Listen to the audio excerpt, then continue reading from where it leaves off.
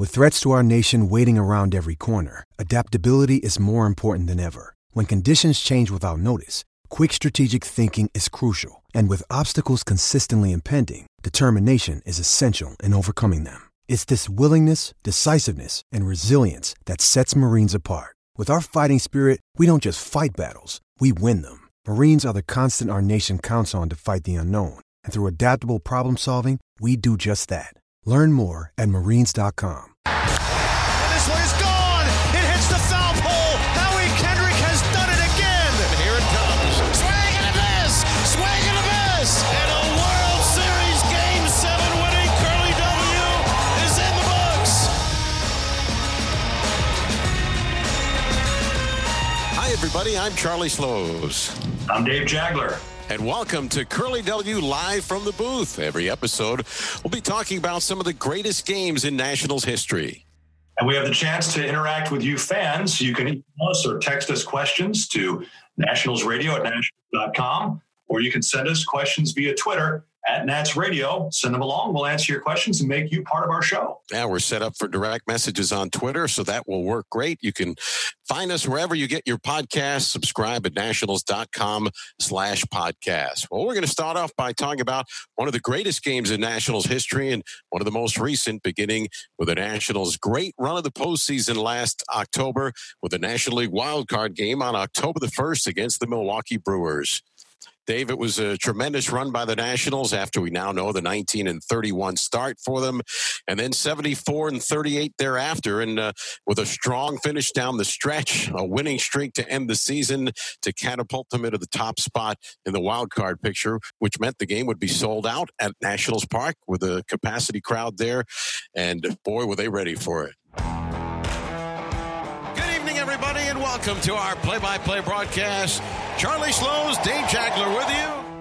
Yeah, and now the Nationals had a great finish to the season. As you mentioned, they won the last 8 games. And even after they clinched the postseason spot against the Phillies, they really kept the pedal to the metal to make sure that they were able to host that game and have the home field advantage, have the home crowd behind them. And the crowd really got energized with Aaron Barrett, the emotional comeback story of Barrett. Nationals pitcher Aaron Barrett was awarded the chance to throw out a ceremonial first pitch to really honor him for his great comeback to reach the big leagues from 2 severe arm injuries. A 4-year comeback to the big leagues, throwing out the ceremonial first pitch. Unusual for someone actually on the active roster in September to throw out that first pitch, but he got the crowd revved up. And it was in full throat for the start of the game. Baseball's second season, it should be quite a ride. In a few weeks' time, a champion will be crowned, and the Nationals trying to take the first step in that direction. Max Scherzer takes the ball, and as we've seen Max in big games, Max came out, his pedal was to the metal. I mean, he was throwing 97, 98 right out of the gate. The Scherzer pitch, swing and a miss, struck him out with a 98-mile-an-hour fastball away, and the side retired. But sometimes that's not always the best thing because his command was a little bit off. He ended up walking the leadoff batter, Trent Grisham. And then on the very next pitch, Yasmani Grandal hits a 2-run homer just over the wall in right field. We're going to drive to deep right. Back goes Eaton way back and is gone. Over the wall and into the bullpen, a 2-run home run for Yasmani Grandal. So you're talking about the Nationals 7 pitches into the game, being down 2-0. It's like all the air was let out of the balloon. But give the crowd credit. Scherzer got the next 3 batters. He had a strikeout in there. The crowd stayed in the game, even though it was absolutely as awful a beginning as you could have to a game. It didn't get better in the second inning because Max gave up a leadoff home run to Eric Thames. It swings and hits one in the air to deep right center field.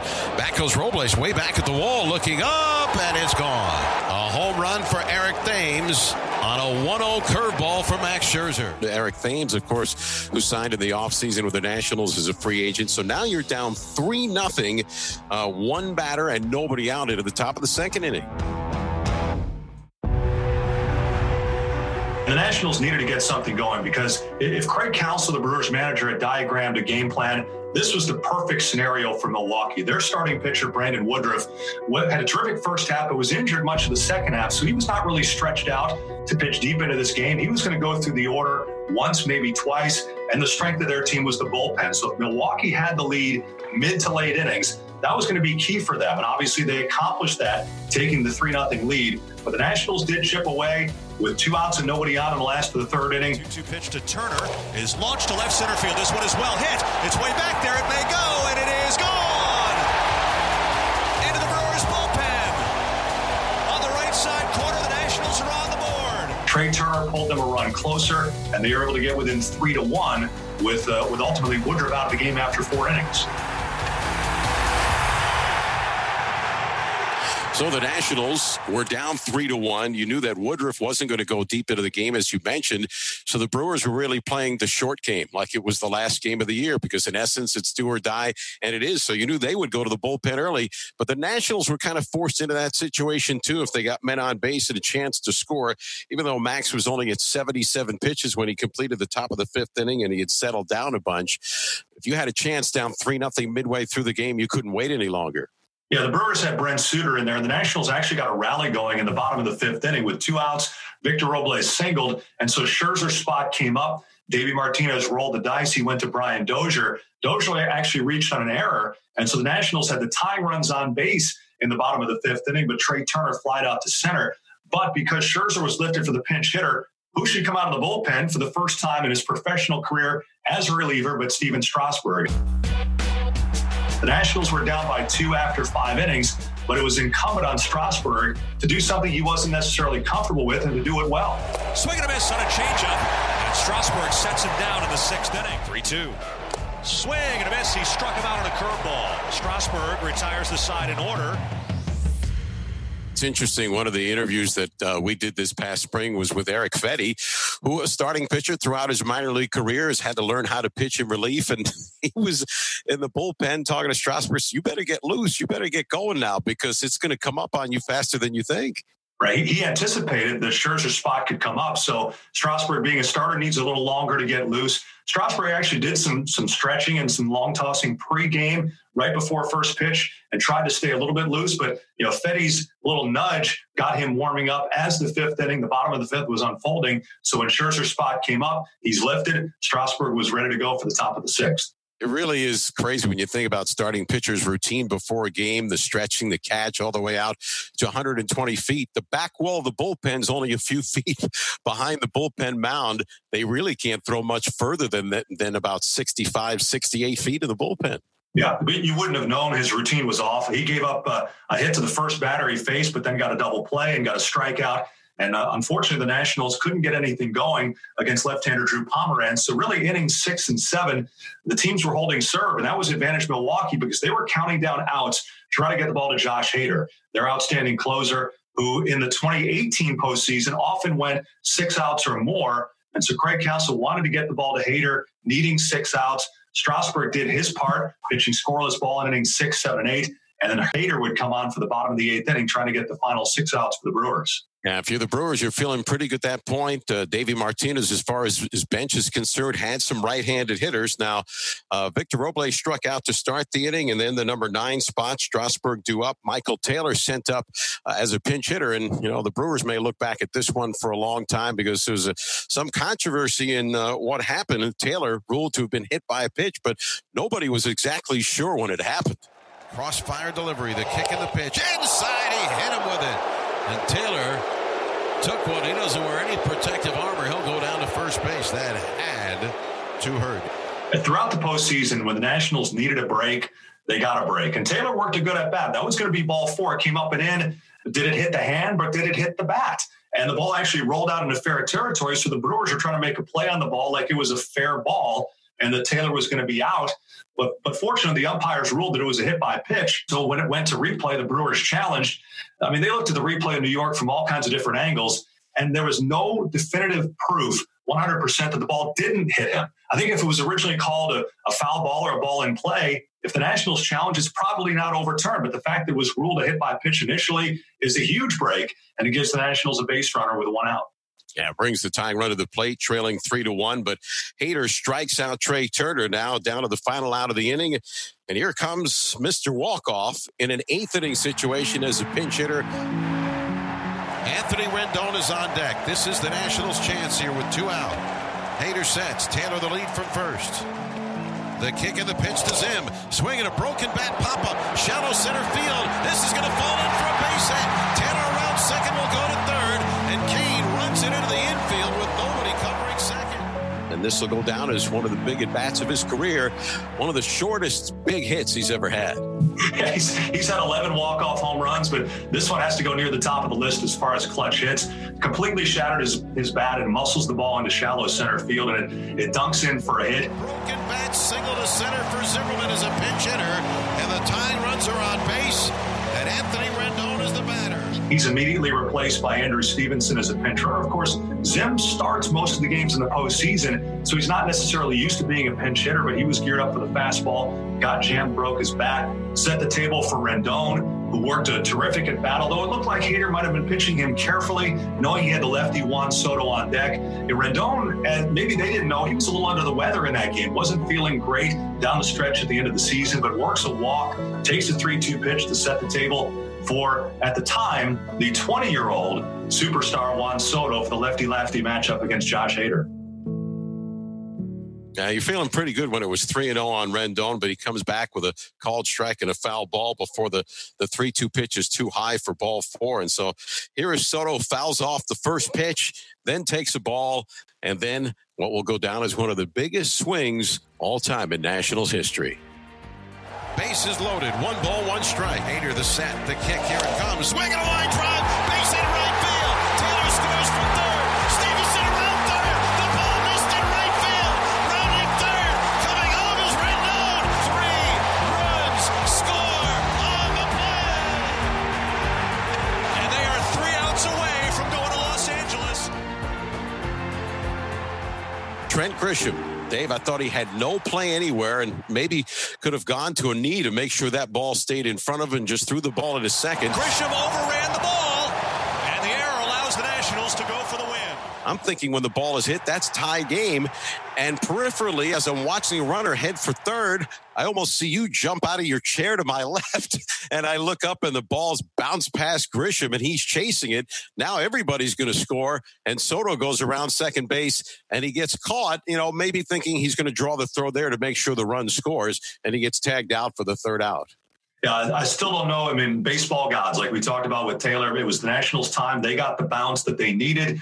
And the sound in our headsets when first he got the hit and everybody realized, okay, this is going to be a tie game. But then once everyone realized the ball got by Grisham, the crowd went to another level, volume-wise. It like it was going to blow our ears off in the headsets. This play's going bonkers.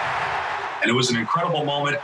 We've seen the videos of the fans, throwing the beverages up in the crowd, just to utter euphoria at that stage in the game. And it all happened so fast because, as you said, Soto was tagged out. But now caught in a rundown is Soto. He will be tagged out by Moustakas, but that's the third out. So you take the lead on the same play that the inning ends. All of a sudden, Daniel Hudson's in the game, and the whole top of the 9th inning goes by literally in the blink of an eye. You have to look back and look at the scorebook and say, really, Daniel Hudson threw 11 pitches? Now Hudson with a 2-2 pitch. Swing and a miss! Blows him away with a 98-mile-an-hour fastball. One away here in the 9th inning. The Nationals 2 outs away from a trip to Los Angeles. It felt like that inning went by in a second and a half. He did give up a hit with 1 out, and then he had bases pinch hitter Ben Gamble. It's ball pretty well off the bat. Robles runs it down in deep center field to set off the celebration. Here's the pitch. Swinging a fly ball center field. Robles going back. Still back there. He makes the catch. He makes the catch. Literally, from the time Soto hit the ball and it gets by Grisham to the final out, it seemed like that took just 5 seconds. Everything happened so fast. And ultimately, the Nationals had won an elimination game at home, something they had never done before. A wild card, game-winning. Curly W is in the books. Yeah, the second out, Arce was on 1 pitch and a foul pop, and then Gamble on the second pitch. The longest part of the inning may have been how long the ball was in the air for Robles to get to it on the warning track to make the catch and set off the fireworks at Nationals Park. Bang! Zoom gun the fireworks. The Nationals will go to Los Angeles. All right, now our portion of Curly W Live from the booth as we answer questions from you, the fans. This is an email from Nationals fan John McCullough. Davey asks, how do you keep cool in the big moments? Of course, you both get excited, but I think of moments like the wild card game where I couldn't stop screaming. How do you do it? I always say, Dave, there's two broadcasts going on. The one that comes out of my mouth and the screaming portion's probably inside my head. I mean, it's what we're trained to do. Obviously you had that call on the Soto hit, and just your instincts take over as a play-by-play guy to describe what's happening on radio and paint the picture. I had the same moment on the Howie Kendrick home run. It's like, yeah, you'd love to jump up and down, but you want to pick up the reaction of what the Nationals are doing as far as a celebration. What is Howie doing as he rounds the bases? What does the moment mean? So, fortunately, it's something we've had some practice at. It's what we trained for. So you just, as much as you want to be a fan, you do have your professional hat on at that time, and you kind of talk about what you see. That's what we're trained to do. Yeah, I think what you would think of as the screaming or the emotion is really the way we sound, what our voice level is at that point in describing and trying to be maybe just above the crowd level to be heard. Yeah, I mean that's the thing. That's the thing. I mean, you have a moment like that in the first inning. You don't want to go to 10 on the scale of 1 to 10, because if something happens in the ninth inning, well, where do you go from 10? You can't get to 12. So, I mean, you save your number 10 caliber call for those moments whether it's Soto in the wild card game, or Kendrick in the Dodgers series, or Kendrick off the foul pole in Game 7, or Daniel Hudson striking out Brantley. That's what you want your 10 level intensity to be in that kind of call. Yeah, obviously there's no other way you can do it. And really, you're right. The emotion of the moment takes over, and that's what we feed off of, especially with a great moment like that at home with the Nationals Park crowd. Well, that's going to do it for this edition of Curly W Live from the booth. Again, you can send us your questions at nationalsradio@nationals.com or at Nats Radio on Twitter. And you can subscribe to the podcast at nationals.com/podcasts. Mr. Jagler, I'll see you next time. I'll see you as well. And we've got a long rain delay to fill, so we look forward to a lot of these episodes to come. A lot of great games in Nationals history. Stay tuned.